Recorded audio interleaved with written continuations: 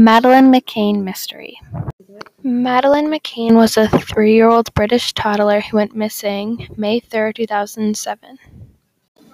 Madeleine McCann went missing while staying at a family resort in Praia da Luz. She was staying with her dad, her mom, and her 2 twin brothers. Mind you, she's only 3. Her parents went down to a restaurant nearby at the hotel. Basically, every 10 to 15 minutes, one of the adults went up to go check on the children. One of their friends went first. Nothing was wrong with the children. They were all sleeping in their bed. Then the dad went up. The dad went up to go check on the children. They were all fine. He made sure that he opened up the window a little bit just because of how warm it was getting in the room.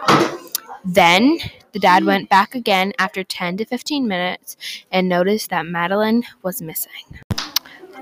Of course, everyone came running. People opened up their doors. They were screaming. They were looking for Madeleine. They were tearing apart beds. They were ripping out everything out of the bedroom, looking for this little girl.